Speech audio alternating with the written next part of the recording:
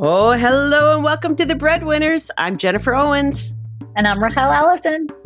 So this is the show where we talk about everything work and family, which means life. And you know what else means life, Raquel? Rating and reviewing our show.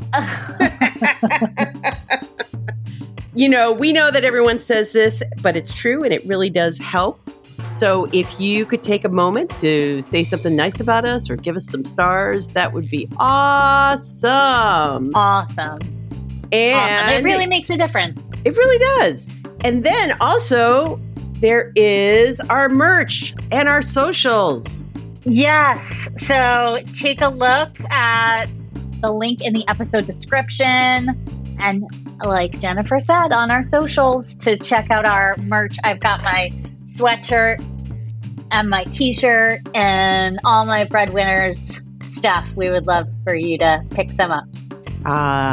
It makes a great New Year, New You gift for yourself. Good one. Yeah. So this season, as you guys know, we're trying something new. Each week we're looking at a concept or a trend, something we just all know about working in women. And we're kind of trying to track it back to where it all starts. And so this week it's my turn to blow Raquel's mind with my findings, or at least mildly surprise her with my abounding knowledge. So are you ready to get down to it, Raquel? I'm ready. Let's do it. All right. So today we're going to take a deep breath and find balance, as in work-life balance, which I believe has been a problematic term since day one. Right. Or maybe I'm already revealing my bias in this discussion. But so what do you think about the whole phrase work-life balance? Callie Yost, our friend Callie Yost, has always talked about work-life integration instead of work-life balance. And I have used that term. I think we don't have balance. It implies that there, I think it's kind of a moving, the analogy I always use is Tetris. Like it's just all, it's all moving. Oh yeah. That's a good one. Yeah. There's just a lot to. You know what I like about that Tetris thought, because I have a son that used to play Tetris obsessively, is that it speeds up, overwhelms, and then doesn't work and you fail. Yeah, exactly. Right. And so I feel like that's really what it looks like. So to imply balance is very misleading. But then when I try to use the term work-life integration, which we're going to talk a little bit about in this discussion. But yeah, it does not roll off the tongue. It does not. And people have no idea what I'm talking about. They're like, what are you talking about? And I'm like, work-life. They're like, is work. So anyway, I have more to say, but it sounds like we've got a lot to We've got a lot to cover, man. Well, can you define what is meant by work-life balance? I mean, there is a sense of it. Yeah. I mean, I think it's sort of an equal attention and energy paid to work and to life, right? Right. And it kind of accommodates, you're able to sort of accommodate your life needs at work and vice versa. You can accommodate your life to focus on work. Here's the quote that I found. Calieth and Bra in 2008 wrote, "There's no cohesive agreed upon definition of work-life balance in the literature." Okay. You got nothing, baby. Yeah. However, the common understanding is that there are at least two domains in life, work and personal, and both require attention and investment, but not at the sacrifice of each other. So that's, okay. Yeah. Got it. Okay. All right. We can do that. All right. Sure. So I was thinking about this and looking up all this stuff about work-life balance, is that it has survived attempts to dethrone it with things like work-life integration. And it's survived. I totally want to say something about cockroaches, but it's really survived even larger attempts to roll it up into corporate social responsibility and diversity. Like back in the day when I first started at Working Mother, and I know these people still exist, but work life, like there was a director of work life or whatever. And then by the time I had left, like 10 years later, work life had kind of like disappear. In fact, I think they renamed the Work Life Congress, which was the big gathering, to call it something else because it had moved on.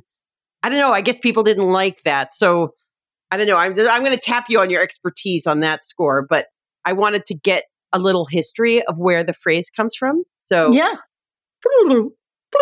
that's my go back in the midst of time. sound effect. So back when the government first started tracking workers' hours in 1890, and I'd like, side note, every one of my episodes starts in the 1800s for some reason. So full-time manufacturing employees worked a mere 100 hours each week. Just, getting the work done, or 14 or 16 hours every day. And this was particularly hard on the kids, right? On your family. Why? Because the kids were working too. Oh, yeah. Right, exactly. Yeah, real hard. So there was pressure from labor organizers, and then there were changes like famously the Ford Motor Company established the 8-hour day. And so there's all this push to get the working conditions improved and to protect workers from schedules that endangered their health and safety. And so, but even before that, in 1817, Robert Owen, again, that is a Welsh name. Owens with an S is an Irish name, but Welsh manufacturer, labor rights activist Robert Owen coined the phrase 8 hours labor, 8 hours recreation, 8 hours rest. Right. Which immediately did not take root in the UK, but the American workers adopted that slogan following the Civil War. So, 1817, now we're into the 1860s. So, we're really moving faster. We're whipping through this history. So, right. So the National Labor Union asked Congress in 1866 to pass a law mandating the 8-hour workday. And that failed, as we often hear, paid leave and the like, that these things have to be put forth and fail over and over again.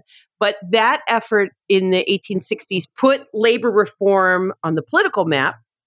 And there's progress, there's ups and downs, there's a worker strike until 1869. President Ulysses S. Grant issues a proclamation that guarantees an 8-hour workday with no cut in pay for government workers, which seems that seems to be true. Like we see a lot of things that the federal government makes these changes, and then eventually the rest of the country follows. Sometimes that seems like it's a common thing. So yeah. So then in the 20s, like we're going like 30 years later, Henry Ford creates the 5-day, 40-hour workday, but still worker strikes and pushes and the like. And in 1838, Congress passes the Fair Labor Standards Act, which limits the work week to 44 hours or 8.8 hours a day. And then 2 years later, it's amended to be a 40-hour work week. And ding dong, work-life balance is the law of the land. And like Dorothy and her friends at the poppy field, we skip happily along until nap time. Right. That's exactly how it works. That's totally exactly how it works. So then, work-life balance. We're going to fast forward again. And so now we're in the 1970s, because as with all the things we talk about, it's the influx of professional women, mostly white women, into the workforce. And so the concept of work-life balance was initially framed as one concerning work and family. This was partly due to concerns around women joining the workforce, which was primarily comprised of men, whereas women were often employed informally up until this point. So women could engage in formal employment. The result was they had to juggle work and family life responsibilities because it was the working moms, and it was no one else was going to help with all that home stuff they were doing when they were unpaid to do all the home stuff. Right. So, and at that point, I think that's where we start calling it a juggle, but it always seemed to me more like a trade-off. You're either doing one or the other. And so, I don't know. What does this come to mind for you? Like the whole juggle and the stress of one against the other. There's actually some good academic research about this. Then they talk about the difference between, like, they look at the concept of work-life interference, which is essentially what you're talking about, Yeah. right? Is this kind of these two pieces hitting up against each other, and it leads to fatigue, it leads to irritability, it leads to depression. I think the juggle and the interference is something that we have to manage. I don't know. The juggle to me is sort of offensive. Like Yeah. the juggle, as if like it's a fun magic trick Yeah, that I was just saying to myself, like I always thought of it as a fun word, but it's really a terrible word. right, Because when you're dropping something like your kid's publishing party or right, your own medical checkup appointments. Those are the things we're dropping here. right. Exactly. So I think the assumption that, yeah, no, we're dropping. Yeah. That's a really good point. Well, so the employers versus employees, I found a survey of almost 1,100 professionals and 116 HR staffers about workplace flexibility and found that 45% of employed respondents said they wanted more time for personal activities. And 67% of the HR people said they thought workers already had good work life balance. Just wondering why the gap there? Is that just driven by representing the company? Or they already know how much they fought for something, some accommodation from the company? They're like, please, why aren't you happy? We got you this. Yeah, I think that's part of it. I think there's a lens of like, let's look at the policies, right? And the policies Yeah. are generous. And I think there's sort of less an eye to kind of what's the culture here. And I don't know. I can't make that other kind of places are blanket statement about worse. HR. Like why, look at all we're doing. There must be a bit of that because I do Yeah. know that in my years of working with the people who focus on the work life or they have different titles, like the workforce person or whatever, who are looking at the benefits and the policies. They work really freaking hard to try to like socialize this stuff, push it through to the C-suite, Yeah. Yeah. So, yeah, I guess I could see a little bit of that, where that gap comes from. Like, do you know how hard I worked? So you could, you could do whatever. True. So this all brings us to work-life integration, which, Okay. so back in the day, KPMG's super smart executive director of culture. See, there's another interesting title. So Barbara Wankoff, she Yep. was sitting next to me at a Working Mother event. And I'm going to paraphrase her in a way that she would never speak because she is super smart and classy. She said, work-life balance is a crock. It's work-life integration.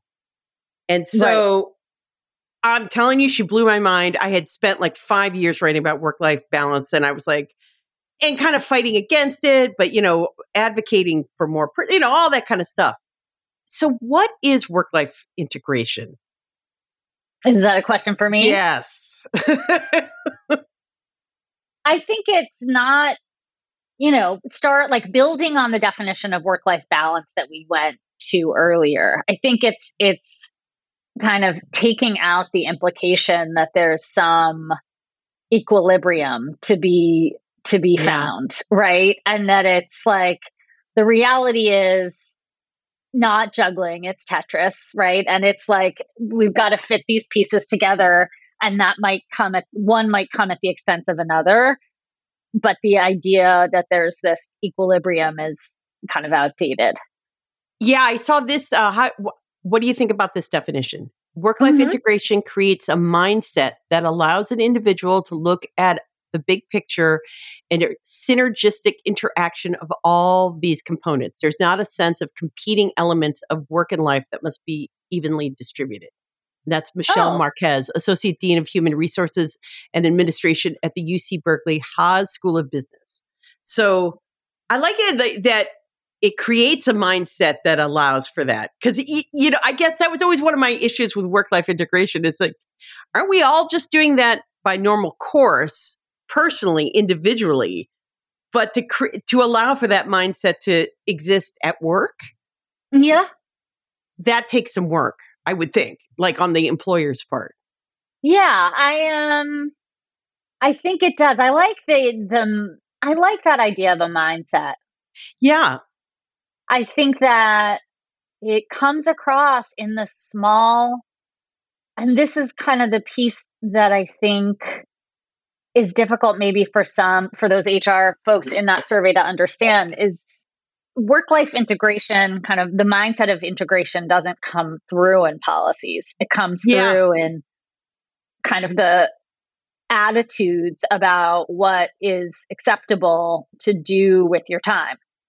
Right. Right. And I think, and that comes around a question of like, it's my kid's publishing party and I need to go. And, the CEO saying like, of course you do. See ya.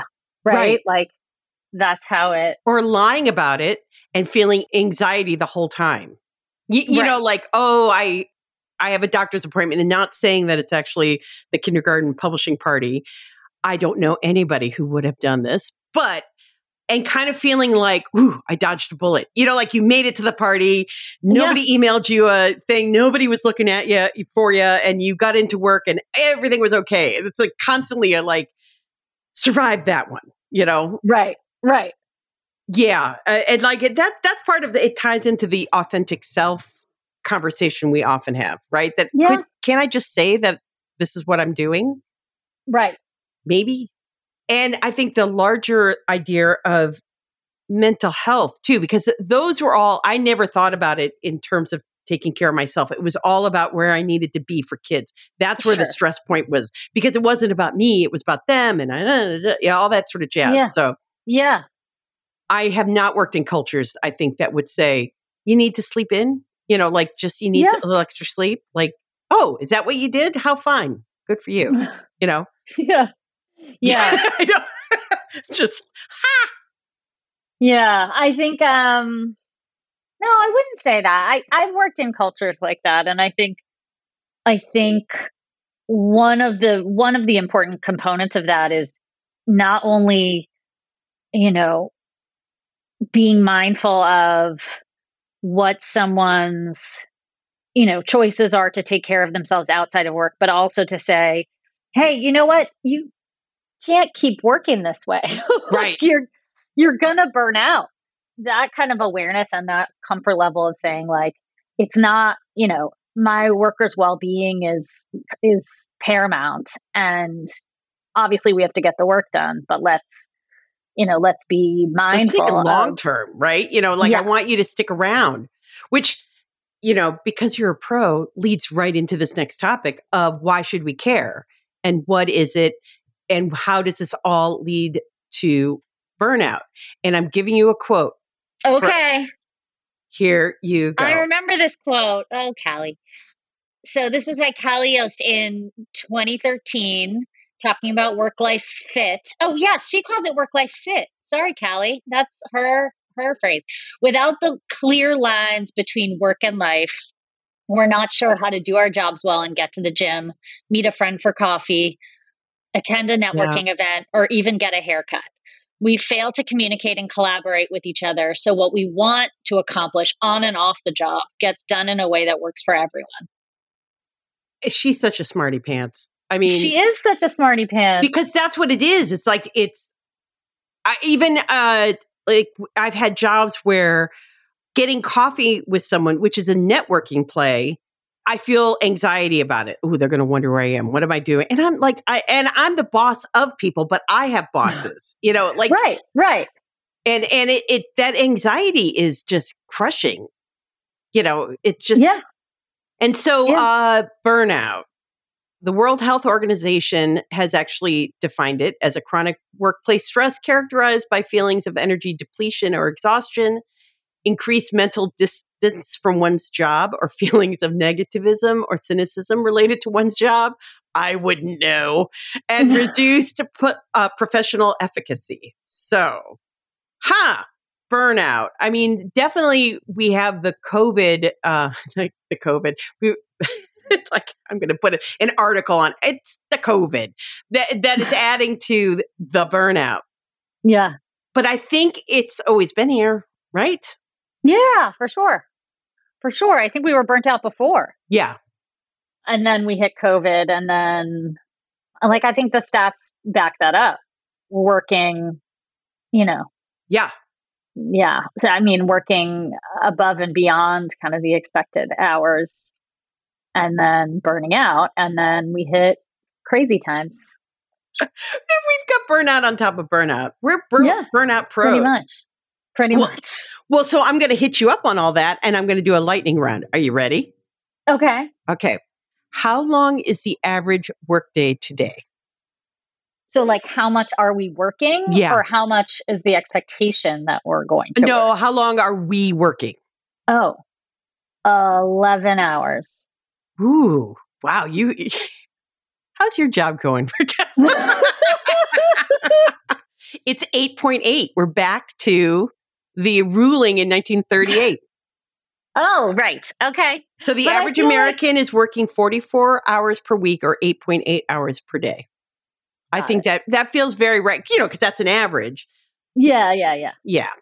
A 2014 National Gallup poll put the average number of hours at 47 hours per week or 9.4 per day, with many saying they work 50 hours per week. So BLS says 44, Gallup says 47. Got it. Okay. Okay, so what percentage of us are feeling burned out? I have an Indeed survey. What's the burnout rate? 30 higher. Oh, higher, Lower. my friend, higher. Cold. You're cold. Cold. 50. You're close. 56. 52. But Oh, 52% of survey respondents are experiencing burnout in 2021, up from 43 who said the same pre-COVID. yeah. We're going in the wrong direction, No, we are going in the wrong direction for sure. but totally understandable. Like, let's blame you for your burnout. Among all respondents, 80% believe COVID has impacted workplace burnout, though how and to what extent that varies. 67% majority say burnout has worsened, though 13% believe it has gotten better. I'd like to meet those jobs. Yeah. So, yeah. So, there's a lot of thoughts about, you and I have been talking a long time about the lessons we can learn from this and, this moment and what work from home looks like and all that. And then the minute that, we won't go down this rabbit hole too much, we can save that for another show. But the minute that things were looking up, it was a push to get people back. It's like, guys, there are lessons. You're ignoring the lessons. But outside of that, I thought we'd look at where work-life balance and the phrase is going. And I thought I'd send you this quote. It's a long one, but Joan C. Williams. Yes, Joan C. Williams, the Donian. Is that how you say a word? She's the empress of work life. And so I thought I'd have you say where she thinks work life is going. It's funny though. I have a funny Joan C. Williams story. And this was true of me and Callie at first too. I felt like I was like meeting, I don't know. Yeah, like Bruce Springsteen or something. Yeah, like, oh my God. Such a work-life geek. So we propose that organizational change to reshape workplace time norm for professionals has been stalled by two psychological processes. The first is that critical social identities are forced on the job, core identities of what it means to be a good worker, a good man, or a good woman, and a good person. The second, resulting from the first, is that any proposal to redefine work is profoundly threatening to people whose identities have been forged around the old way of doing it. These psychological processes need to be studied by psychologists. Until they are, the work-family field will have less impact than it should, helping to update the 21st century workplace for the 21st century workforce. So we're a bunch of Puritans who define ourselves by work. Yeah. Right? Isn't that what she said? Like, until we kind of acknowledge and fully look at the field through the idea that, because, you go to a party, so what do you do? Right. That whole, and you've seen people write about this, that like we should define ourselves in different ways, but it's real hard when you're asked, what do you do? Yeah. And I feel it even with what do you do and who do you do it for? Right? Like if I'm doing my own thing and I'm, like, why am I explaining all this to you? Right. So, that we need to acknowledge that the psychological processes need to be studied, I guess. Yeah, we do. We do. Yeah. And I think there are folks who are starting to, but I definitely agree. And thus, we still use the phrase work-life balance because it's easy to say. Balance is an easier word than integration because that forces you to have to kind of figure out what it all means. But in the end, it's all burnout. I think that's the end. So no, I hear that. And our friend Callie Yost, and I again apologize for thinking that she talks about integration. She does talk about fit. That is a catchy phrase right there. Work-life fit. It truly is. And I think that sometimes things don't fit, and sometimes they do. So I think it's a great phrase. So we can celebrate that phrase too. And thank people like Joan C. Williams and Callie Yost and yourself for looking at these issues and talking about them, because especially when you're in the true stresses and you're veering on burnout or you're in burnout, you can't look outside yourself. It's really so individualistic. The pressure is on you, and you feel every time you drop the ball in your juggle. You also celebrate when you actually, woo, look at that. I was so productive today. I got, the doctor's appointment scheduled, and I did this, and I dealt with that crisis at work, and, Right. But we need you thinker types to help us because we're just stuck in it for ourselves. We're just overwhelmed by this. And I think Joan's point is very right, because we also define ourselves by how good we are at working, and supporting our families and the like. So, so that's that. Do you have any thoughts to close us out? To close us out, I think one of the things that I think it's Joan C. Williams talks about, but we've heard a lot about, is this question of not only do we define ourselves by how we are on the job, but there's still this concept that persists of what is an ideal worker, right? What does that look like? Yeah. And I think we have to keep, could be a whole other conversation, this concept of ideal worker, but how do we push against that is really what we're talking about here. How do we push against this idea that there's somebody who is going to give it all to the workplace? And I don't know. Ideal worker. Let's challenge it. Well, you're my ideal worker. Oh, you're my ideal worker. Well, until next time, keep hustling. Keep hustling.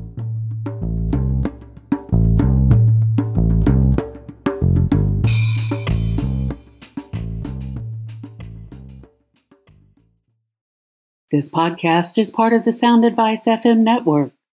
Sound Advice FM. Women's voices amplified.